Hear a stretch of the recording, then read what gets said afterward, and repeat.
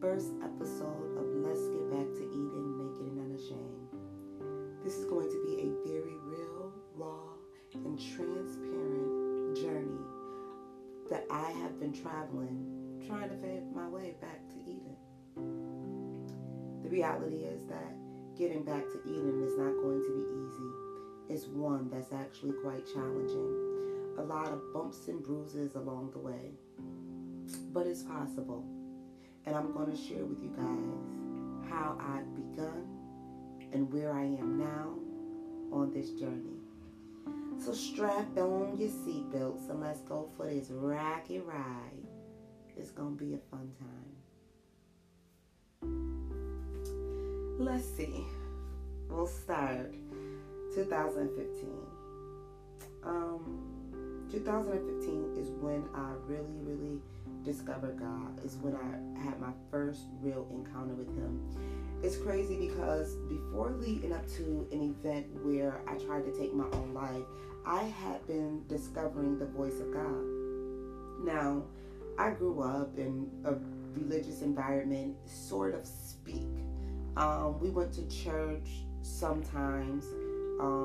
My grandmother, when I would stay with my grandmother, we went to church often. My grandmother believed in getting up and going to church every Sunday, but she lived her own life and did what she wanted to do, and gambling, drinking, and cussing and things like that, which we were taught were things that you could not do if you loved God. You would not cuss, you would not drink, you did not gamble, you did not gossip. Like, these were things that you did not do if you loved God. So what God looked like to me was given to me through religious eyes. So while my grandmother took us to church on Sundays, this was just something that we did because we believed. My mom, she rarely went to church. When she did start going to church, it was a cousin of mine who introduced her to church, or introduced her to different churches. But if my cousin didn't like the church, then my cousin would say, "Oh, we can't go here anymore," and then my mom would uproot us. And the crazy part is that I remember as a kid, one church that we were going to, I actually enjoyed. They had a youth group there. The youth group was absolutely amazing. I was going on a regular basis. I really enjoyed it. And my cousin did not like the church, so my mom pulled us out. We didn't go anymore. And then my cousin started her own church, which was very hell-bent. It was hell and brimstone. You got to be doing this, you got to be doing that. If you're not doing this, if you're not doing that, or if you are doing this, if you are doing that, you're going to hell. My mom started stripping us from being able to watch certain things on television. Every music artist was demonic or Illuminati. You couldn't listen to it. The spirits would hop through the television or through your earphones for music. It became very toxic. Yeah, that's the best word I can use, toxic. It became very toxic. And so for a long time, I had this wanting to know, but also like this fear, like, I love music. Like, I can't give up music. I have to give up music in order to love God and to serve God. Life is going to look boring. It's going to be just, this ugly thing. I don't even know how to express it or to explain it, but while I had an interest in getting to know God, I didn't. They had drained me with all the things you had to do and couldn't do. So I moved out my mom's house. I had my first child at 15 and I moved out at 16 because although my mom had these religious perspectives, she still lived a very crazy, toxic life. Her husband was extremely abusive. He was abusive towards me. Not sexually, but extremely physically abusive towards me. And so I wound up leaving my mom's house at 16 after having my daughter. And I never knew of God's love.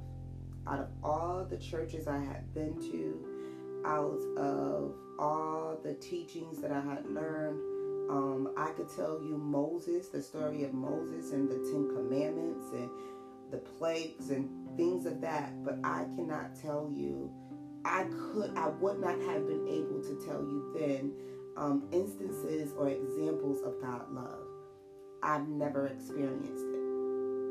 And so in 2015, when right before I had my episode of trying to kill myself, I was in the shower, and I would be singing because I love gospel music. I have my moments where I would listen to certain things, but in 2015, I was in the shower and I was singing, "Speak to my heart, Holy Spirit, give me the words that will bring new life, words on the wings of the morning, the dark nights will fade away if you speak to my heart," right? I would be singing that song, and God would begin speaking to my heart. And when God began to speak to me, He spoke to me instructions. And I don't even know how I recognized that it was His voice, but I knew that it was His voice. And He told me to leave the relationship that I was in. Now, guys, mind you, I have been knowing my kid's father since I was 12 years old. We started dating when I was 17. At this point, I am 30. So we have been dating for about 13 years. We have been together for 13 years. We have 4 children. Well, my oldest daughter isn't biologically his, but he's been in her life for forever. And to this day, she's 19. She still calls him dad. That's her dad. Although she knows her biological father, my kid's father is her dad. We have 4 children. So God telling me to walk away, it's been 13 years. How?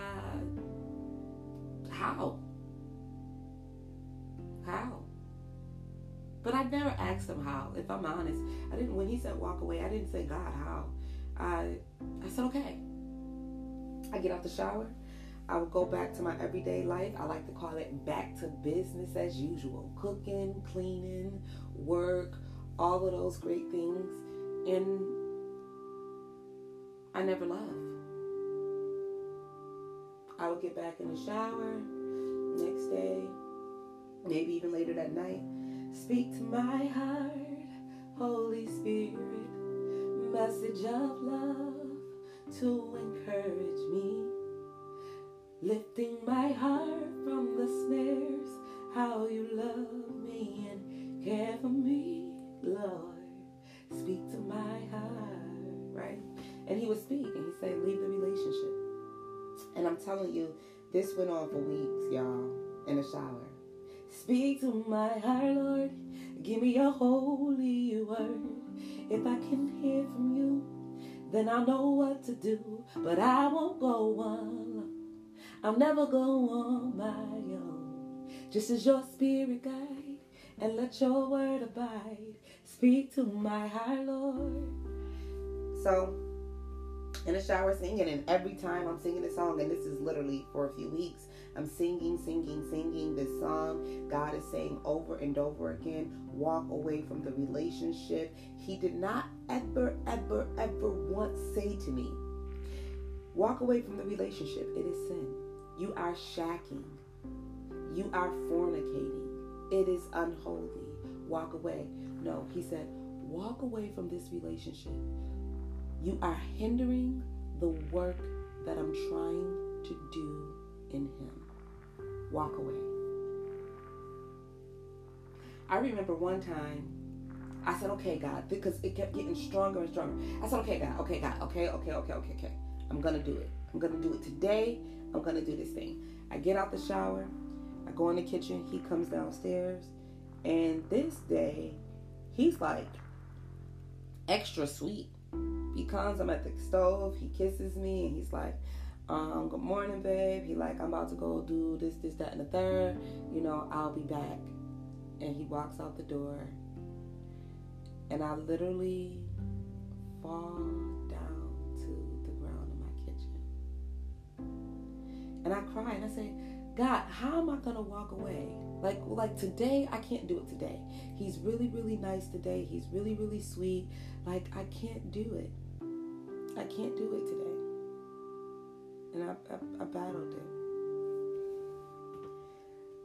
The funny thing about this is that God really didn't speak to me when I was walking around in my everyday life.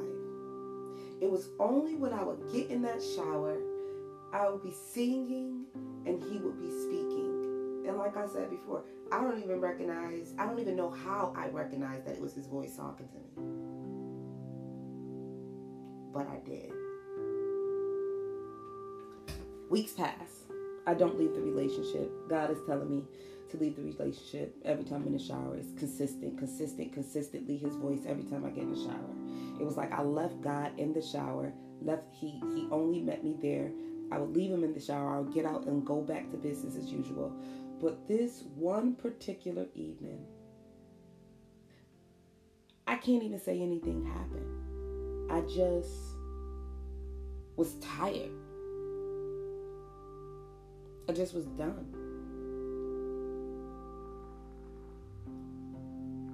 I took a bottle of pills. I threw all the pills in my mouth. I thought it looked just like as easy as it do on TV and stuff. Like just throw the whole bottle of pills back, swallow, and you know. Nah, bruh.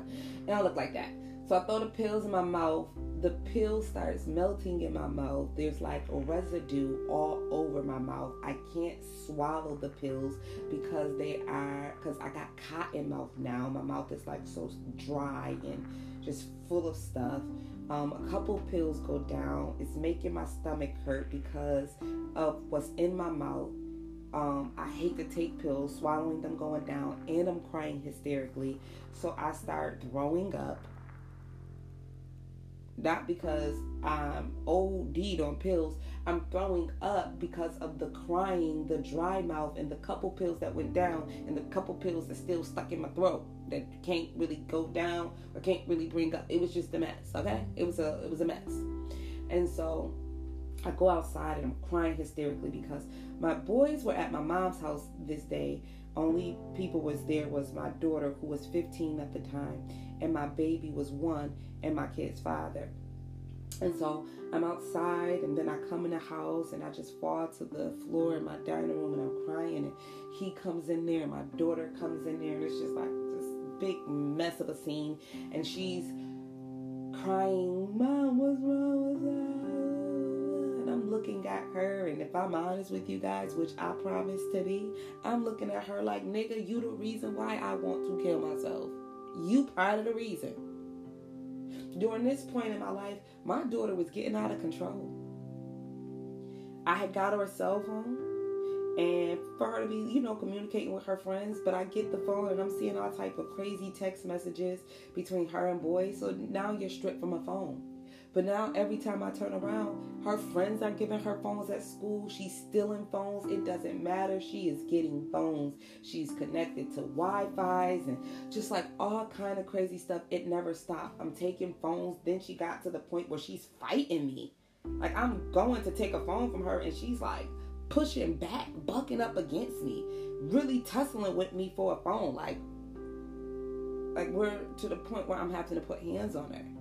Like hands that I never wanted to put on my child, I'm putting hands on her. And then she's climbing out windows, meeting with boys on the side of the house or near my van. And it was just like overwhelming. And I'm going to be honest, I did not know how to be a mother. So it was stressful to me because I'm trying to control her. I'm losing ground. I'm losing control. Beating her up ain't working. Putting her on punishment ain't working. Taking the phones ain't working. Nothing that I'm doing is working. It's not working. I'm tired of you. I'm ready to die. Honestly, kill me or kill you. Which one? This was where I was at. And I figured killing me was the best solution because she wasn't the only problem. I couldn't stand my kid's father. I hadn't been happy in that relationship, most of the relationship. But I had an obligation to him. I felt I had to be loyal to him. That's how I was raised. Not by my parents, but by the street. I met my kid's father. He was my cousin's right-hand man. These was niggas that was out here in these streets, y'all.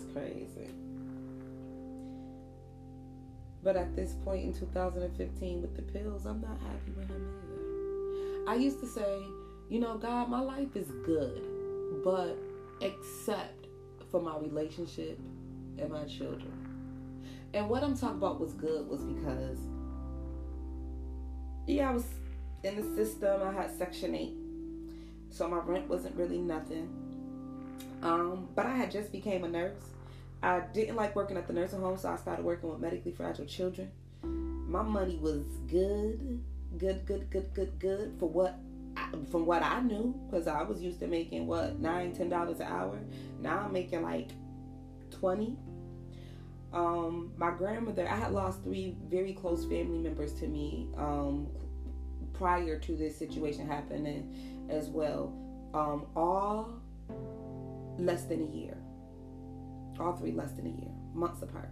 I lost a very close cousin of mine in September, then turned around and lost my favorite aunt who was more like a mother to me in December, and then that was in 2013, and then lost my grandmother that August of 2014. And so now we're in 2015. My grandmother left me her house, so I had inherited her house. I'm working, making all of this money, and I'm remodeling the house. Got everything gutted out, went and bought flooring, went and bought backsplashes, was looking for cabinets.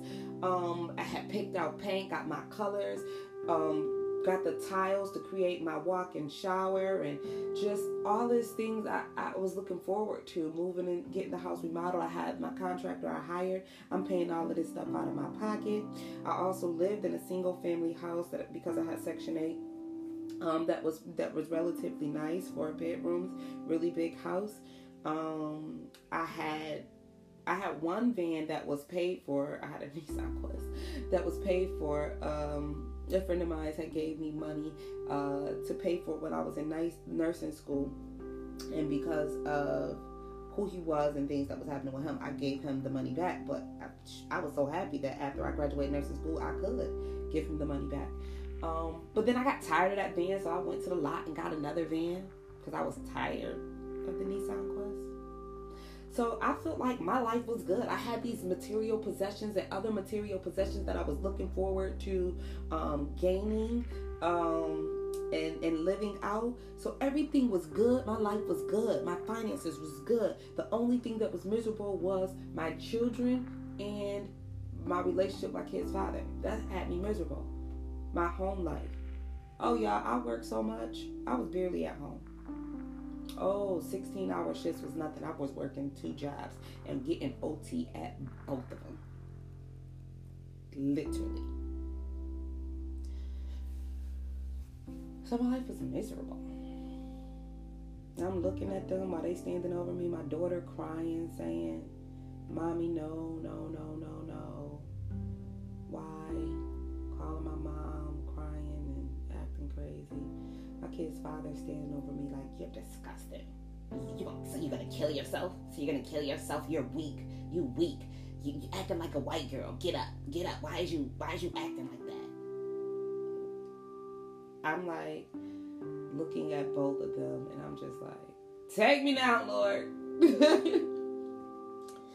But God spoke to me in that instance. This is the first time that I recognized his voice outside of the shower. He spoke to me in that instant. He said, "You tired?" I said, "I'm tired, God. I'm tired. I am done. I cannot do this anymore." He said, "Good. Now I can live through you."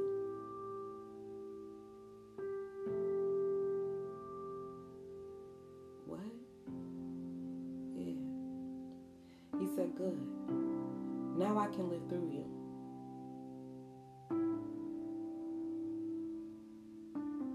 I'm going to end the story right there, y'all.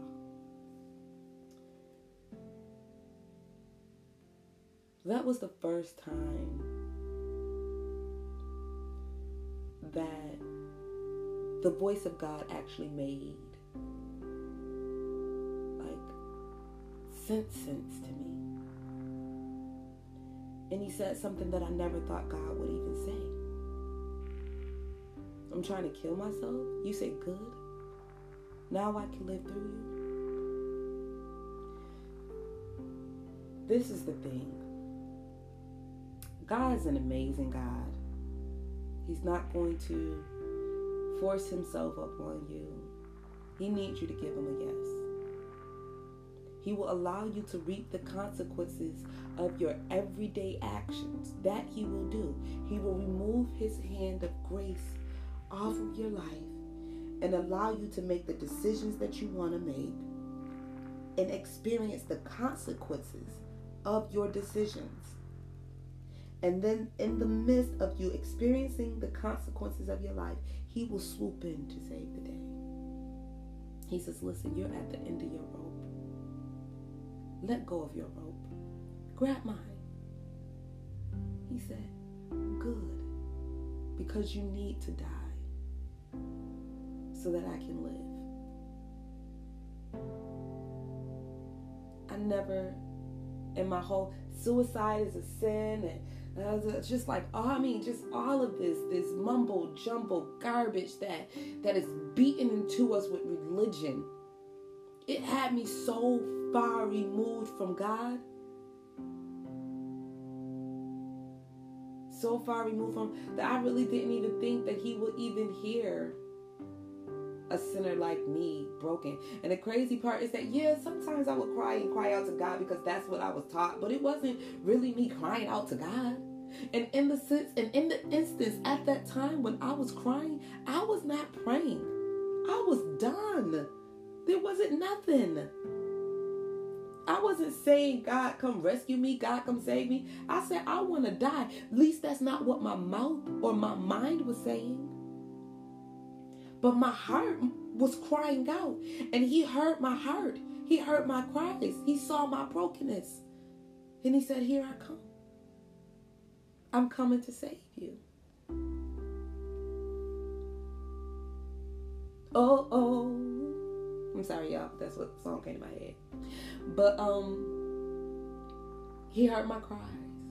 And he came. He came. And he said, good. And I sat right there on that floor. And if I'm not mistaken, that night I slept on that floor. Build an altar where you meet God. Altar is definitely built there. I'm going to end it right there, y'all. And I will be back tomorrow to pick up where we left off and share with you how things begin to change. Because it did. He didn't leave me on the floor. He actually picked me back up. And we began journeying. So, if you're going through a situation right now where you are feeling like it's over, you're suicidal, that may be exactly where God wants you to be. Begin to cry out. Begin to cry out. He said the Israelites cried out, and he heard their cries. And he drew closer to them. And he began preparing a way for them. The Israelites cried out for about 400 years. And God had to raise up Moses. He raised up Moses. So while you're crying out, he has a plan. He's putting a plan together for you. And when the plan presents, all you're going to have to do is walk in it. The Israelites just had to walk out when it was time. They got their shoes on. And they was ready so that when God said, okay, y'all, let's go. We're leaving Egypt. They were able to walk out and walk into something new. That wasn't going to be easy. But at least they were walking out of the thing that had been oppressing them. So if you're down there on the floor right now and you hear this podcast, cry out. It's okay to be where you are. You won't be there forever. God is preparing a way. All right. So this is Flipping Faith with you guys. Real, raw, and transparent. I pray that this has been a blessing to you. Look forward to the next podcast tomorrow morning. I love you guys. Until next time.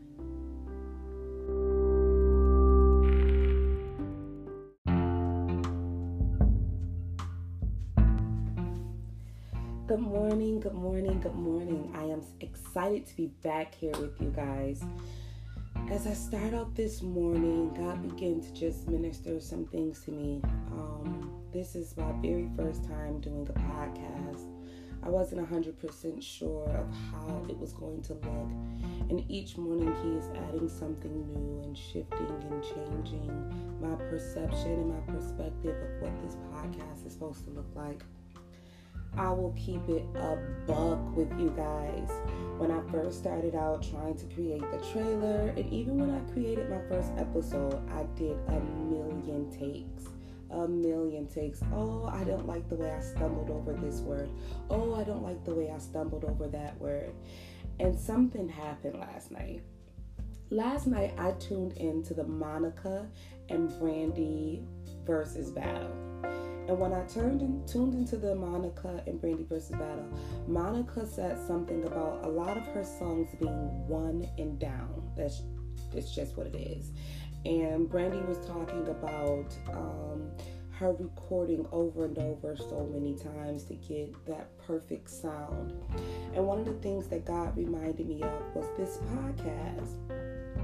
When I was watching Brandy and Monica last night, I was able to see some extremely strong telltale signs of insecurities. She was very jealous, very envious of Monica. It was very evident. She consistently compared herself. She was consistently trying to show off her vocals. She was always, like trying to sing with the track. And when the track was over, adding the extra stuff. And it was like trying to prove to people that she was talented, that she was worth something, that she was good. And I understand that. I do. I totally understand having those insecurities, especially being in the industry for so long. She was in the industry for a very, very long time. And a lot of times she was compared to Monica. And a lot of people say that Monica sings better than her, or Monica is prettier than her, or Monica has the better hits. And I'll be honest, I'm one of those people. I listen to Brandy's voice. I'm a singer, I sing. I listen to Brandy's voice, and Brandy's voice is absolutely phenomenal. But there's something about Monica's style. There's something about Monica's voice is absolutely amazing. There's something about her style, the music she sings, the way that she sings her songs that really gains popularity. People love Monica. I am one of those people who love Monica, but I don't get rid of Brandy either. I think that Brandy is amazing in her own rights. But what the media has done to her, listening to what people have to say about her, especially as it relates to being compared to Monica, Brandy has a strong insecurity. Now, she knows that she can sing. She knows that. So the other aspects of her insecurities make her have an arrogance that is birthed from insecurities. So she continuously compared herself to Monica. There was even one point in the versus battle where she wanted to do like a freestyle of "It's been a long time coming, and I know a change gonna come," right? And she starts singing it, but she's asking Monica to join in, but she's adding all of these extra riffs and things to it, to where if Monica even wanted to join in with her, she couldn't. She couldn't join in. There was no way that she could join in, but then would say, "Why girl, you could have joined in with me." Those are things that are done out of insecurities, but the arrogance wants to showcase her talent, like I got it, so other people can see or know that she's talented, while at the same time trying to protect herself. It was a very, very real battle, and it bothered me so bad. It hurt it. And so God began to show me about me. It began to show me when it comes to trying to create these podcasts. The one thing God said to me, He said, this is months before I started doing these podcasts. God said to me, I don't want you to make it look easy. And I don't want it to be perfect. I want it to be real. I want it to be real. And I'll share with you where that even came from. As I'm sitting here, God just dropped in my spirit why He said that to me. I was in Florida. This was at the beginning of this year, beginning of 2020. And when God gave me some instructions, and then He began to send me home, and I feel like the instructions was not complete. The task was not complete. And God was sending me home. And I said, God, I don't understand this thing. Nothing that you have been telling me to do has come to fruition. You tell me to go do this. I go all the way through, and then it falls apart. It doesn't manifest. this instruction for this particular time, he said, go to Florida. Do not leave without Sean. So I say, okay, I am there. I am in Florida. I am in pain in Florida because he actually has me living out of my car at this point. I'm living out of my car for 2 months. Now, this is crazy, y'all. I'm living out of my car for 2 months. The instruction that I got when God sent me down there, he said, go and do not leave without Sean. So I say, okay. At some point, Sean even texted me, and I wasn't talking to Sean. I wasn't talking, especially not on a regular basis. Once in a while, he would text me because he was going through something or whatever the case may be. So, but one night he had texted me and he had said, God is telling me to leave, but I'm struggling. And I didn't even tell him that I was down there for him, that God told me that he got to leave out of there with me. I didn't tell him that. I just had to allow God to do what he was doing to him, and I had to be on my side waiting and ready for when the opportunity presents itself that I would be available to get him out of the circumstances that he was in. And so he texted me and he said, God is telling me that I have to leave here, but I can't. Like I can't do it. And I said, why can't you do it? So now I'm like really excited. Okay, God, I'm not crazy. You are telling me not to leave without Sean. I am picking him up and taking him somewhere. And so he says, but I just can't do it. And I said, why? What's holding you back? He says, I'm going to call you shortly. So he stopped texting and I'm worshiping and I'm praying and I'm like, God, I can't believe this. Okay, it's about to happen. This is days of me being down there. I think I was down in Florida for about a couple days at this point when I received this message from him. And he said, he called me and he said, I know that God is saying that I have to leave here. He said, but I can't do it. And I said, why can't you do it? Why can't you do it, Sean? Why can't you leave here? And he says, I got some things here that I'm not just willing to let go. I said, like what? He says, my dogs, my grandfather's truck, my business. I just can't, I can't let it go. And I say, Sean, okay, boom, you could take the dogs with you. If you need to you could bring the dogs back with you. The grandfather's truck, he had been in an accident with the truck. The truck wasn't drivable. It was, in a shop or whatnot. It wasn't even getting fixed. It just, and the truck, it was over for the truck. And, I started sitting there and I'm like, oh, glory to God. I'm sorry, y'all. Even as I'm on this podcast, I didn't know what I was going to be talking about today. And God just dropped it in my spirit and I'm excited. Okay, y'all. Let me finish the story. So he says, my grandfather's truck, and the truck was over for the truck. It was really over for the truck. And he said, I said, listen, Sean. And he said, God is telling me to leave everything and just go. Leave everything. I said, Sean, I promise what God has for you on the other side is so much greater than the things that you are trying to hold on to. You have to let those things go. You have to let those things go and just move. Just move. It's not going to be easy. I understand. It's not going to be easy, but you're gonna have to let them go and come on. Let's journey. Let's journey. And so he said, I'm gonna call you back. I promise y'all. That first couple days turned into 2 months of me being in Florida. He would have his moments where something would happen. He would have a breakdown and be like, okay, I gotta get out of here. And then would just not come, would not meet up with me, or would stop answering my phone calls or something of that nature. And as I was sitting here talking to you guys, God began to drop in my spirit something that happened in scripture, honestly. The rich young ruler. And I don't have my Bible open and I'm not about to go grab it. I'm going to give it to you the best way that I can from my memory. But the rich young ruler came to Jesus and he said,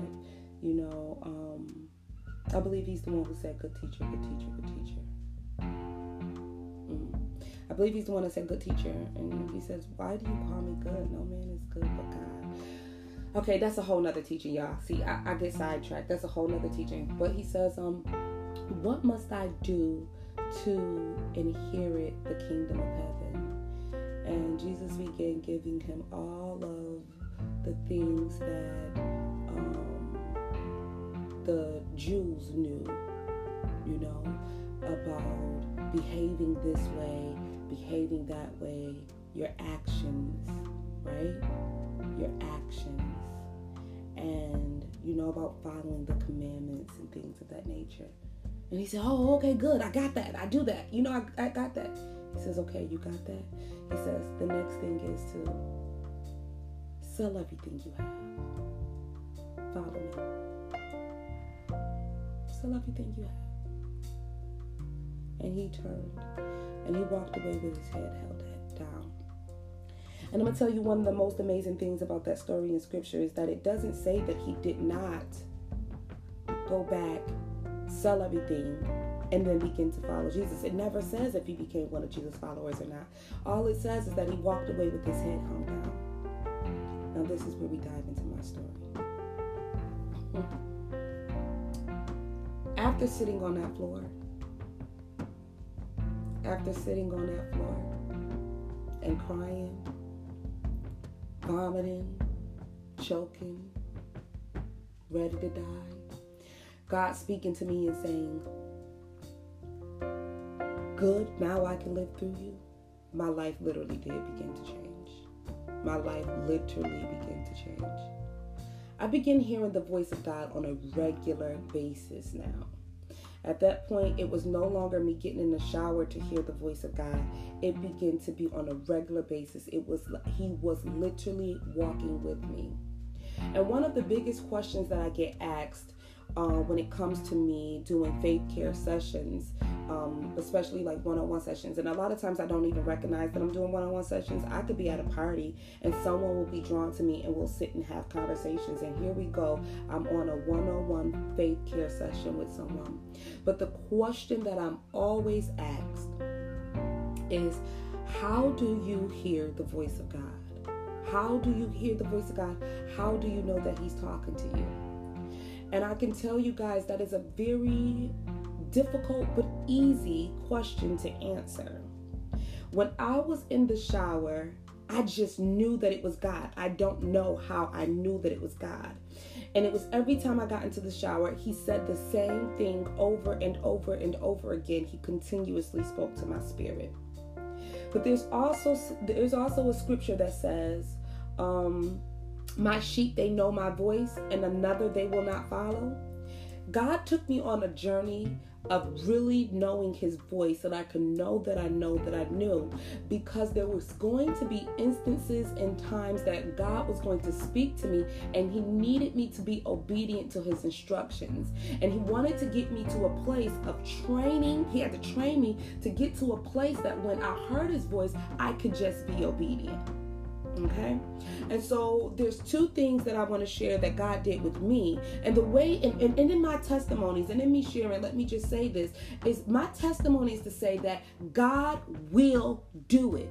Not specifically the way that he does it for me. He's going to do it for you, but he's going to do it for you. Period. Okay? And so, and before I go deeper, I listened to my pastor say, I listened to Pastor Teray Roberts online at Potter's House of One LA in Denver.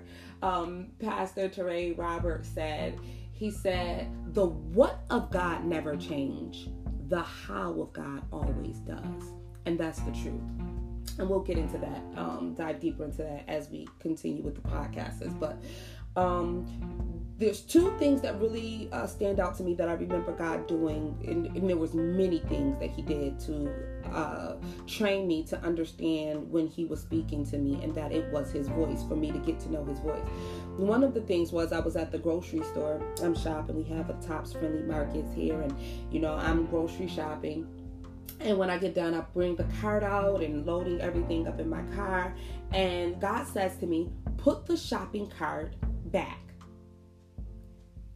I never put the shopping carts back. What? He says, put the shopping cart back. I'm like thinking I'm tripping. I'm talking to myself, whatever. I don't know. But I got in my car and I pulled off. And I pulled off and I'm just driving. And then I go to reach to grab my purse. And my purse is not in my car. And God says, it's in the shopping cart. And I say, what? So I have to turn around, drive all the way back to Tops. I pull right back into the same parking spot that I was in. The shopping cart is in the same exact location that I had left it. And my purse was in the shopping cart. God spoke again. He said, had you been obedient, had you put the shopping cart back, you would have had your purse.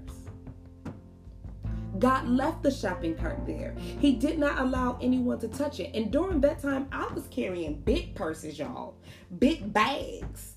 My bags used to hold my little, everything. Anything you could think of. I could put a laptop computer up in that bad boy. I carry big purses. And so, I'm talking about big purses. I used to carry so much in my purses that I'm telling you, my straps would break. I used to carry big purses, y'all. And so, I can't believe that no one took the purse, like any of that. The shopping cart hadn't been moved. So I took my purse out, set it in the car, put the shopping cart back, and got in my car and left. And God began to minister to me about hearing his voice, that I'm in training season. And so another situation that happened with me probably was days later, maybe even a week. I'm driving. I used to never wear my seatbelt. I used to never wear a seatbelt. I never used to have my children wear seatbelts. We just, I don't know. I just didn't. And so he said, put your seatbelt on. I'm like, dismissing the voice again. Dismissing the voice again.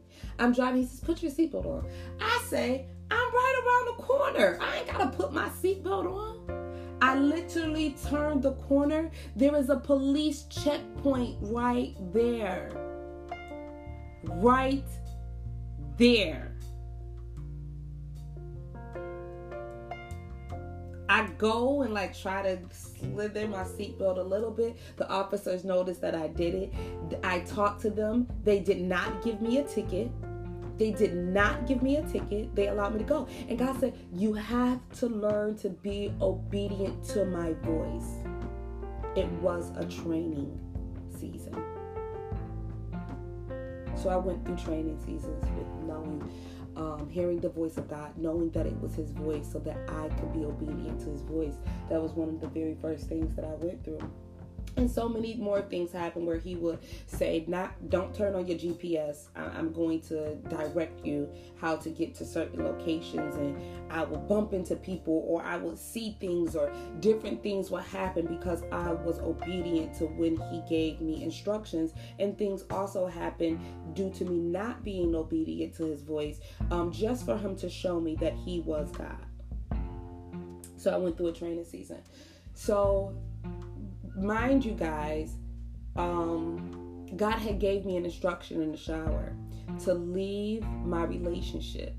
I did not want to leave the relationship. I had been in the relationship for 13 years. It was a place of comfort for me. Plus I had 4 kids. What am I going to do? All of these insecurities as to why I did not want to leave. It was me, insecurities, and then this feeling of having to be loyal to someone because we had been friends since me being 12 years old. So this need for loyalty and attachment, and then also my own insecurities about my weight gain and who's gonna want me, and 4 kids, and just what that was going to, and I can't raise 4 kids by myself, and all of those things. But as days begin to go on, God was teaching me to hear his voice and to learn his voice. But he never stopped saying, you have to leave the relationship. That remained. And so I broke up with my kid's father. I eventually did it. It was one of the hardest things ever. He had a very, very, very difficult time accepting it. Oh, it was ugly, y'all. He had a very, very, very difficult time accepting it. Now, just to give you a little bit of backdrop on him, he has some issues, so he's never really held down a job. He's had jobs here and there. I was solely like the breadwinner. And even when he had jobs and he made money, he was never really responsible for paying bills. I paid the bills. He did what he wanted to do with his money because, one, he did not make much. He doesn't have much of an education. He struggles with reading. And I can share these things. He's willing to share these things himself. So I'm free to share these things with you guys because he talks about it. But he struggles with reading, and so he never was able to really gain a job that paid much. Now, during our relationship, because I knew that I had a great desire to have more and to do more, I used to tell him, listen, I make enough money to financially provide for the family. You can stay home, keep the kids, but go to school. Go to school, get this reading thing together, get your GED. I had got him into several programs. He wouldn't even start them. He would start, go to the initial meeting, but never would return back. He would never complete the programs. He had a real insecurity with doing it, so he would never do it. And so he's never held down a job for a very long time where the money that he made wasn't enough to really help pay the bills. And I was tired of giving him money. So he just kept whatever money that he made, and, I did what I did. So his mom had just recently relocated. She had just moved out of our city and had moved about 2 hours away. 2 to 3 hours away. So when I told him that the relationship was over, he got angry and he said, what am I supposed to do now? Where am I supposed to go? You do this to me after my mother leaves? I can't even go to my mom. She lives out of 3 hours away, and he's not willing to relocate from where we lived at. He was like, why would you do this to me? You do not love me. You never loved me. You never gave a fuck about me. All you care about is yourself. I mean, it was just very, very, very, very ugly. And I would spend days and nights trying to plead with him, trying to get him to understand the instructions that God had given me, that I had to live. It's not something that I wanted to do, but I had to. These was instructions. And mind you, God said to me when he told me to leave the relationship, he didn't say because it was sin. He didn't say because of fornication. He didn't say because of shacking. He didn't say because of any of that. He didn't say you're unequally yoked. He didn't say any of that. He said you're hindering the work that I'm trying to do in him. God didn't even say to me that he was hindering me. I'm going to tell you the truth. He wasn't hindering me. I was willing to do me regardless of how he felt. And that had always been the case. I go and work and work and work, pick up doubles. When he said he had to do things, I don't care. I have to work. I would get up and go out of town, which it wasn't often. I think I went out of town twice while he and I was in a relationship. But I'm like, listen, I got the money to do this. I need a break. I gotta go. If I decided I was going to surrender my life to God, he didn't have a say, so I was going to do it. I was strong in that way. And he wasn't. Because he was insecure about who he was. And I had insecurities too, but I was determined to have more. And I was going to lay a hold of more. So no, he wasn't hindering. He didn't like me going back to school. He struggled every time I went back to school. But he couldn't stop it. I did what I wanted to do. So God didn't say that he's hindering you. He's putting limitations on you. He said, you're putting limitations on him. You're hindering the work that I'm trying to do in him. You have to get away from him.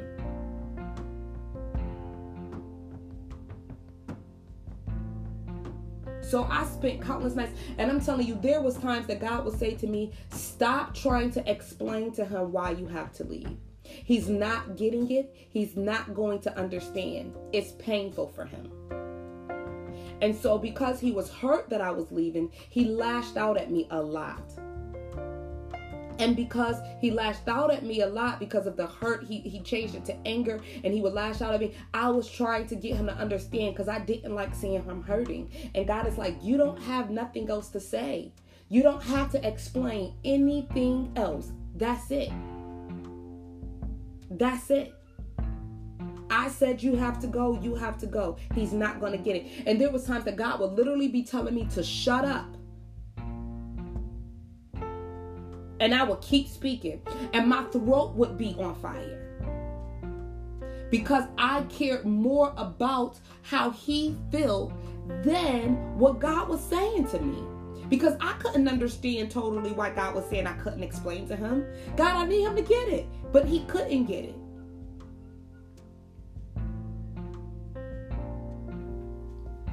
So I did that part. During this time, I had wound up joining this church.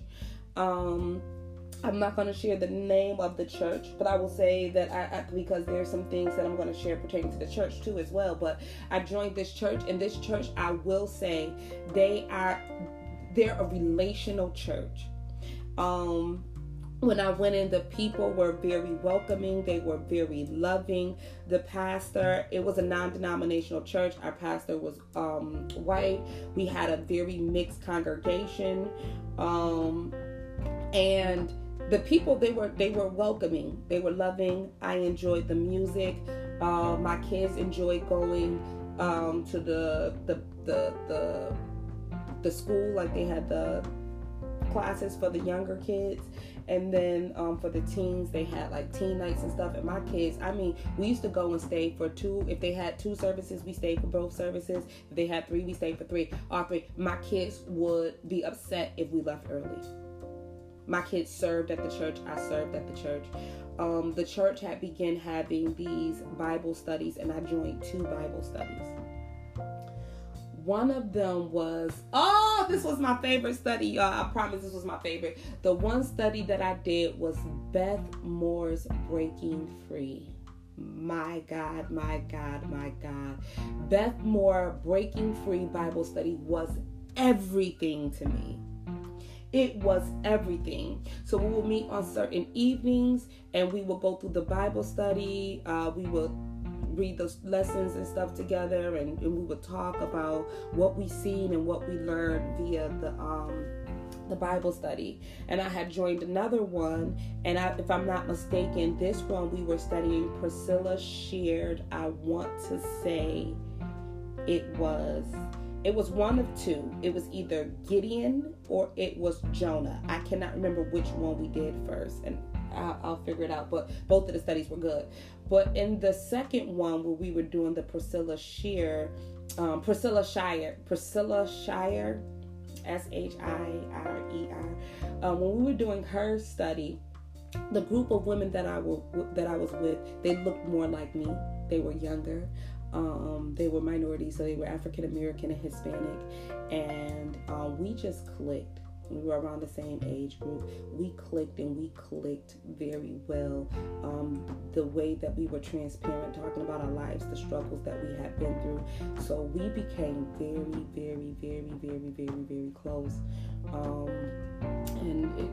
relationship grew outside of simply the Bible study, but it transitioned into going to each other's house once the Bible studies was over. And I'll give you guys more details on that. But as I started doing these Bible studies, God began speaking to me more and more and more, and his voice became clearer.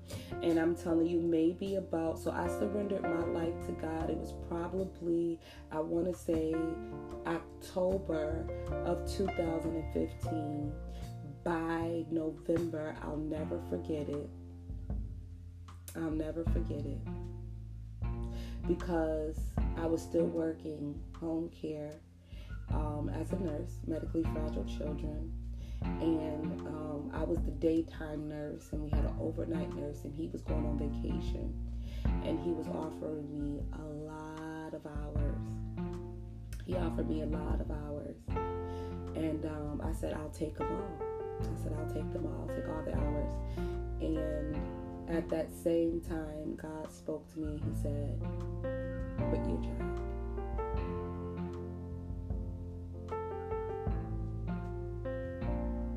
And I said, surely you do not mean right now. Surely you do not mean quit right now. God, Christmas time is coming up. Christmas time is coming up. I'm remodeling my house out of my pocket. I'm in the middle of construction. I'm paying the workers out of my pocket. I'm buying the supplies myself. No loans, y'all. No loans, no grants, no help from nobody. I'm doing this. As well as maintaining my household. I'm the breadwinner. And I have 4 children. So I worked a lot of hours. And he was giving me a bunch of hours, and God says, no, quit your job. And he kept saying it to me, and then that the one specific day that he meant that day, I said, God, surely you don't mean this day. I was going to work overnight. I worked daytimes, but I was going to work overnight. I'm in the shower, and I'm like, you don't mean tonight. He said, yes, I mean tonight. You're not going. And I said, nah.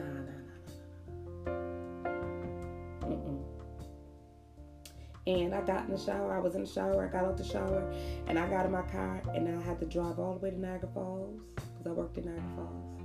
And I'm driving to Niagara Falls, and I don't even know how I made it there because I was asleep driving.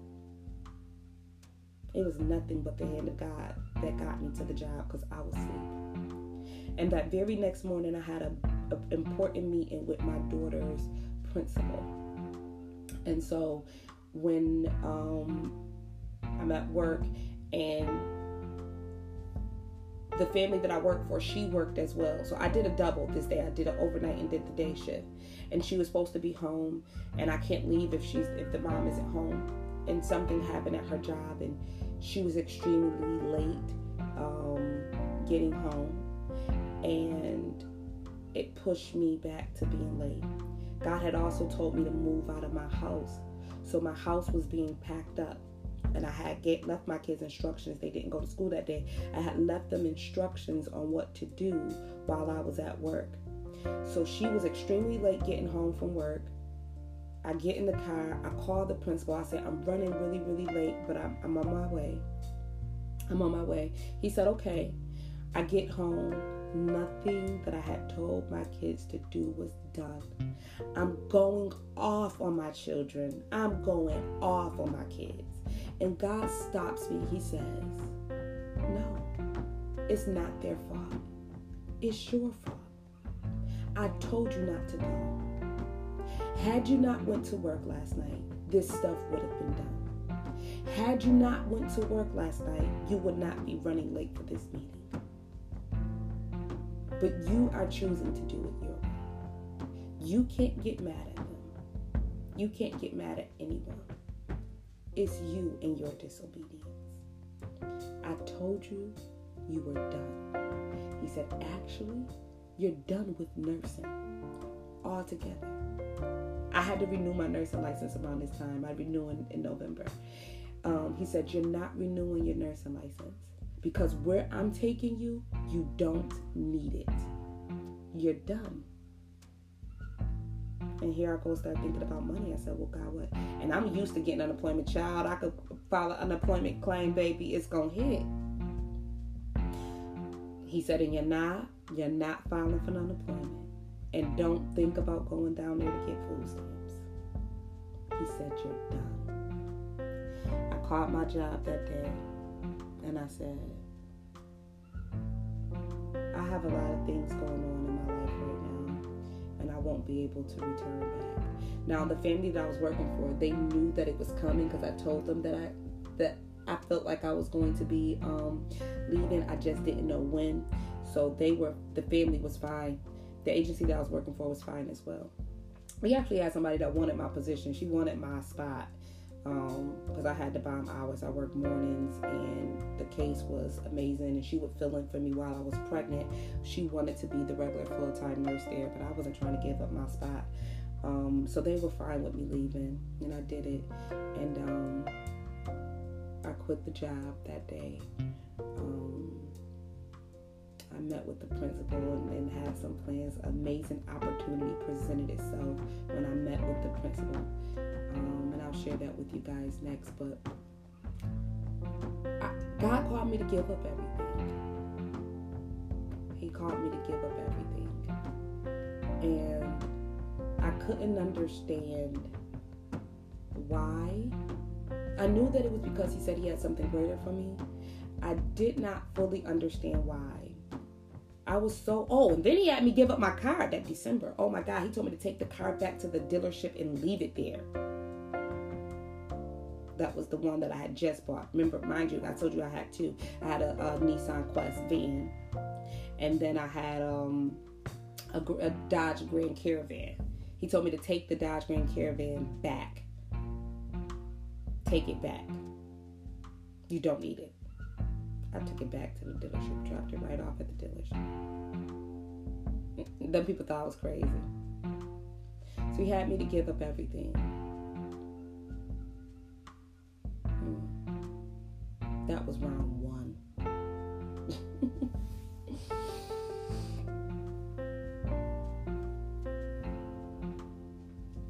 As I sit here and just reflect,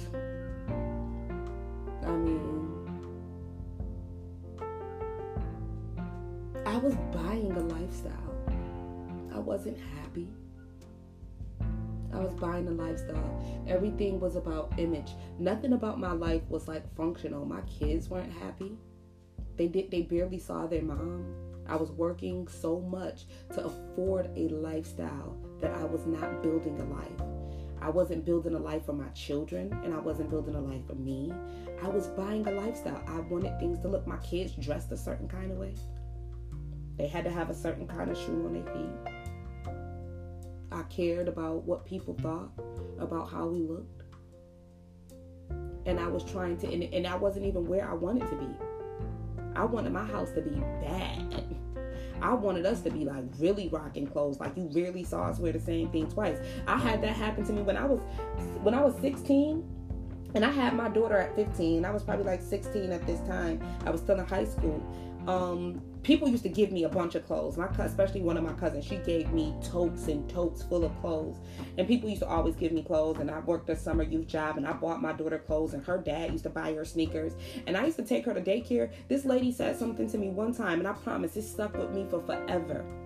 I took my daughter in there. She said, your daughter be dressed every time she come in here. You make sure your daughter got everything she need. Her socks be clean. Her clothes is clean. She got change of clothes. She said, I've never seen your baby wear the same thing twice. And you only 16 years old. I promise you, when that lady said that to me, she don't even know she had planted a seed in me that was going to be ugly. I bought my kids clothes on top of clothes. Listen, clothes will be dirty. My washing machine and dryers in the basement. We put them clothes downstairs in the dirty clothes, and sometimes I go down there and wash them. But I used to go buy my kids clothes. Especially we was going to, I don't care if we was just going to family house. I would go buy them something to wear. Especially certain family members. Their dad's side of the family, he has a sister who I used to cringe if she seen my kids looking any kind of way. I wanted her to think that my kids was together. I would go buy them something. They going over such and such house. And I gotta go buy them an outfit. I gotta go buy them. Literally. I was so busy trying to buy a lifestyle, buy an image instead of building one, that my kids was suffering. My daughter's behavior with fighting me over cell phones and stuff like that, it wasn't for no reason. What did I pour into her? I couldn't. I was outside trying to live an image. I'm at work all the time. And then sometimes I need a break. So I will be at work all these hours, but now I need to get away because I'm exhausted and tired from work, and you want me to come home and cook? And I did. I used to have to cook because my kid's father, he didn't cook. He would clean up. He would do that, but he ain't cook. I have to come home and cook and make sure dinner and stuff is done, and all of this stuff. Man, I was at somebody's bar. If I did not have to work, I was at somebody's bar having some drinks. My kids were missing me. One of the things that my kids said when they finally found out that I quit my job when it was done, we were all in the car together, and they said something amongst each other. Their dad was in the car, and they were all talking, and he said to them, he turned and he's like, y'all happy now? And I'm looking like, what? It was like, yeah, now we get to spend more time with mommy. I didn't know that there was a conversation going on in my house about my kids feeling that I work too much and that they don't get to spend time with me. Because I'm working so much to buy a lifestyle that I don't have time to spend with my kids. And listen, if I had downtime and I wasn't at the bar, I had downtime, I'm on the couch and I'm asleep. And then when they come talk to me, and I'm like, not right now, y'all, I'm tired. Not right now, y'all, I'm tired. And don't get it twisted, because I love my babies and I would see that I needed to do things with them. So I would go work more hours so I could take them on a trip. And now we're on vacation, and guess what? They're in the pools and they're playing, and I will play just a little bit, but I'm like, listen, I'm about to go lay on the lounge chairs. I'm tired. Or y'all can go down by yourself. Mommy gonna lay down. Y'all go have fun. And it was like, we want you. We want you. You want to buy a lifestyle. You want it to appear to be this. You want it to appear to be that. And we want you. Sell your possessions.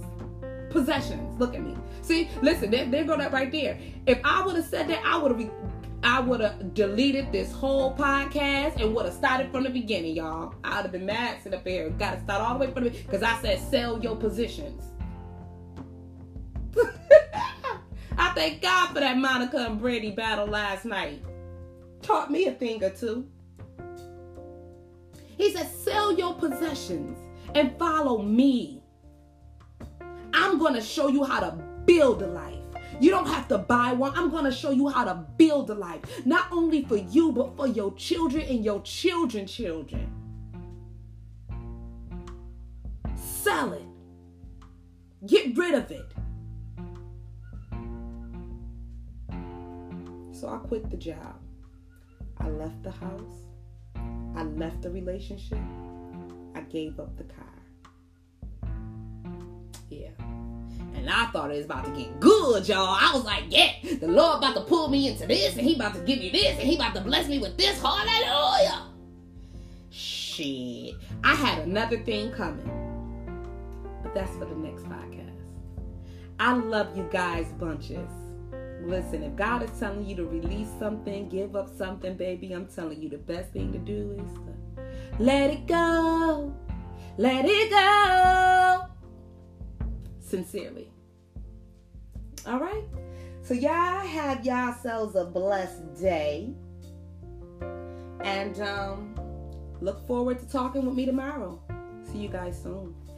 Bye-bye.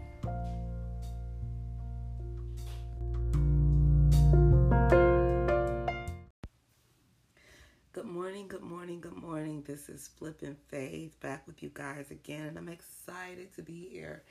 This morning is a little bit different. I was out last night. I was drinking and partying with my family for the first time in years. Do you guys hear me? For the first time in years. And the interesting thing about me being out and partying with my family, especially the set of family that I was partying with last night, is that I used to be really, really close to them. And this is the family that I'm going to talk about today. So yesterday when we were talking, I was giving you guys a timeline. And the timeline is very important for you guys to know, because when I'm telling this story, there are things that God wants me to share at specific times, and it's related to the timeline, and I need to be able to take you guys back sometimes. So I'm going to remind you of the timeline. And about November of 2015 is when I walked away from my job and all of that great stuff. At the end of December, January of 2015, I moved out of my house that I was living in, the house that I was renting, and I wanted to move into my house that I owned, but I couldn't. It wasn't ready, so I had to stay with a cousin of mine's who lived in a house that one of my aunts owned. She wasn't really living there. She was like staying at friends' house and stuff outside of the city often. So she allowed me to stay in her space, me and my kids, and my sister, she was still paying the rent there, and she just allowed me to stay. At some point in February, she decided that she was going to give up the apartment and that I could take over. I had the conversation with my aunt about me taking over the apartment. My aunt, when I went outside to talk to her about it, the rent was $500.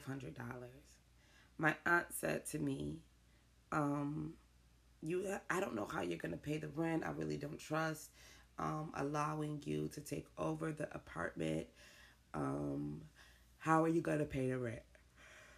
Ooh, excuse me, y'all. How are you going to pay the rent? I said, Auntie, I don't have all of the ins and outs, even how long I'm going to be here, but I have my taxes. I was getting taxes back. I have taxes that I'm getting back. And I know that I'll do rent from that. So this is February of 2016. She says, well, I have 4 children with me. She said, you have 4 kids, so the rent is going to have to go up $25. I said, okay, $5.25. She then calls me and she says, oh, I forgot that your sister is also living with you. The rent is going to go up to $5.50. I say, okay. Now, you guys,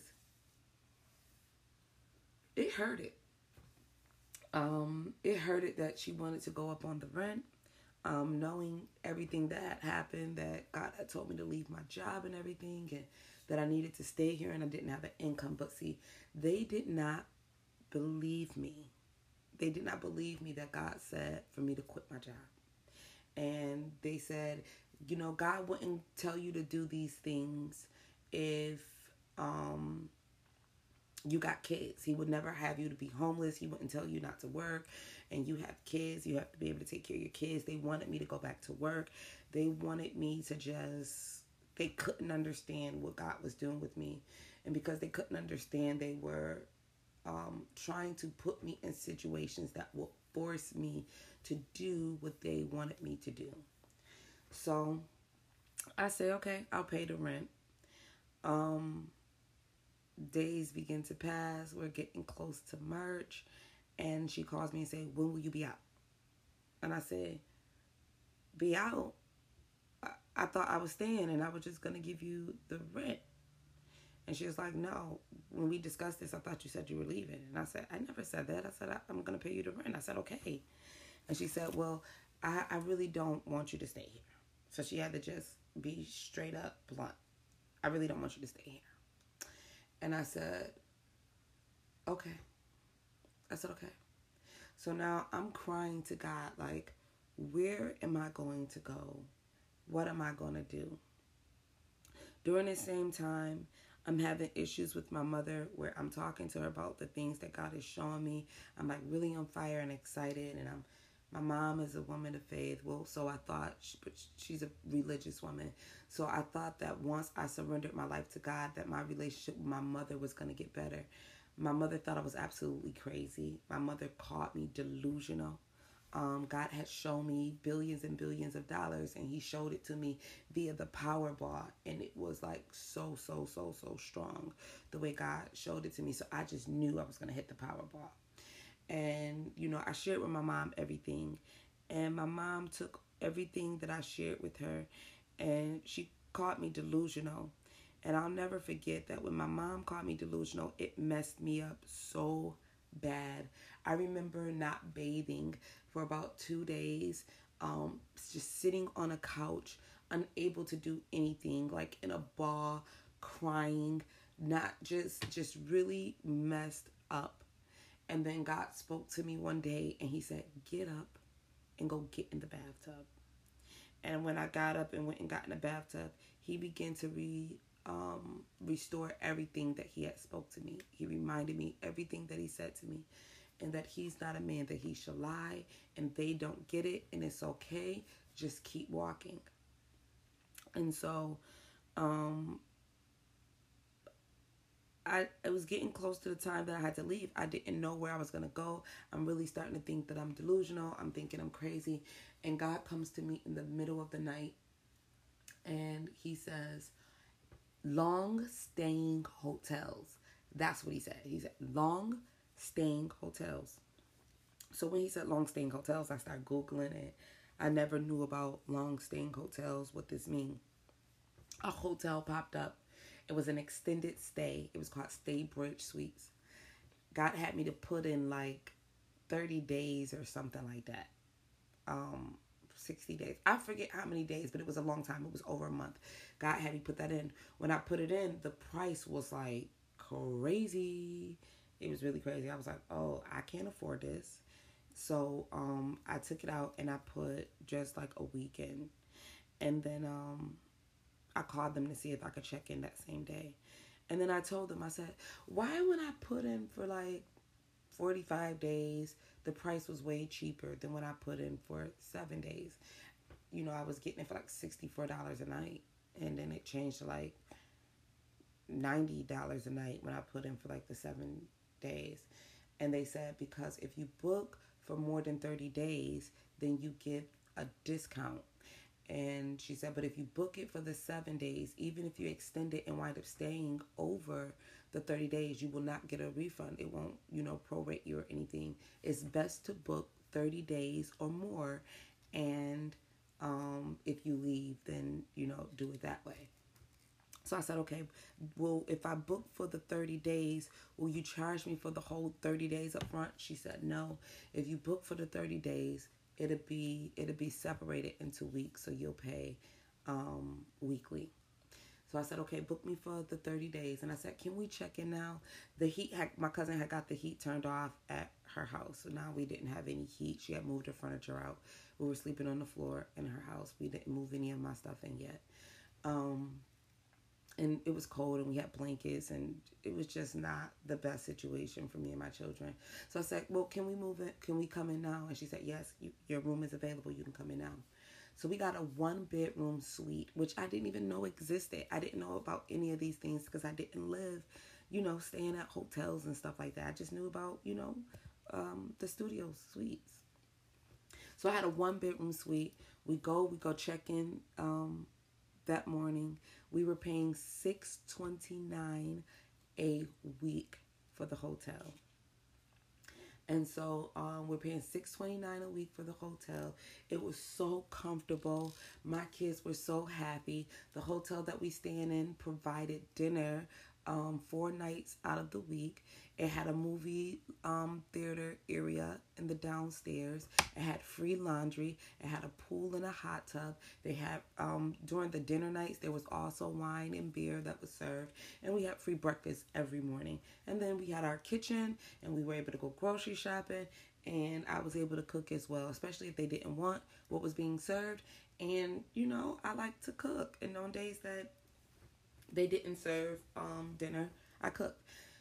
It was amazing. It was amazing staying there. The only thing that was challenging about staying there was that I didn't always know where the money was going to come from to pay for the rent.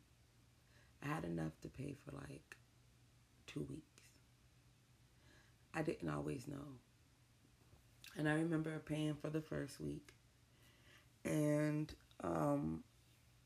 God telling me to have my sister pay for the second week, but do not take my card off file. She went and she paid for the second week. The third week, neither one of us had the money. And we were scared to ask each other who paid, because they never called to put us out. And we like, what just happened?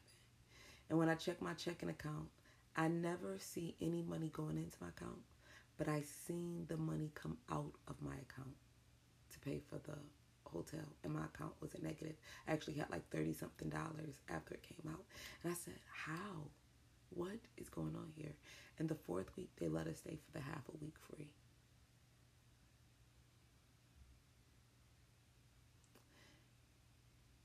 This podcast is going to be also one that's short because God is telling me to stop right here. That family, my aunt and her kids, we used to be very, very, very, very, very, very, very, very close. And there's more things that happen, and I'm going to share more about other things that happen with my family tomorrow. But there were things that happened with my family that was very, very painful. But this is what God is telling me to share with you guys. And yesterday, for the first time, we actually reconciled and were able to hang out together, literally last night. God is saying to me right now that you can't seek human approval for the secret places between you and God. They don't know. Humans don't know. There is secrets between you and God that is just between you and God. And if you look for human understanding or human wisdom pertaining to the secret places between you and God, you will lose yourself. If God said it, he's not a man that he shall lie. If he said it, surely it will come to pass. Trust that. Do not go saying, do you believe God will really tell me this? Or God will really tell me that? That's where we mess up. Because we're seeking human wisdom for secret places that are simply between you and God. If I was to stop at what my aunt said and my cousins and my mother, I would not be who I am today. I have the wisdom that I have today. I have the strength that I have today. I am the mom that I am today. I'm not even married yet, but I'm a wife. I'm a wife. And I'm a wife because of what God took me through. What he took me through. And nobody will understand it. That God called me into some of these places. They don't believe that God told me to quit my job. I wasn't going back to nursing. They don't believe that God told me to move out of my apartment. They don't believe these things. But this is what God spoke to me because it was personal about my life and what he was trying to get to and through me. So we can't seek humans' understanding pertaining to the secret things, the secret places, the places that are just between you and God. You have to trust him. You're going to have to learn to trust God, regardless of what people think and regardless of what people say. I love you guys. That's it for today. I will be back tomorrow to share a little bit more details with you. I love you guys. Have a blessed day. Bye-bye.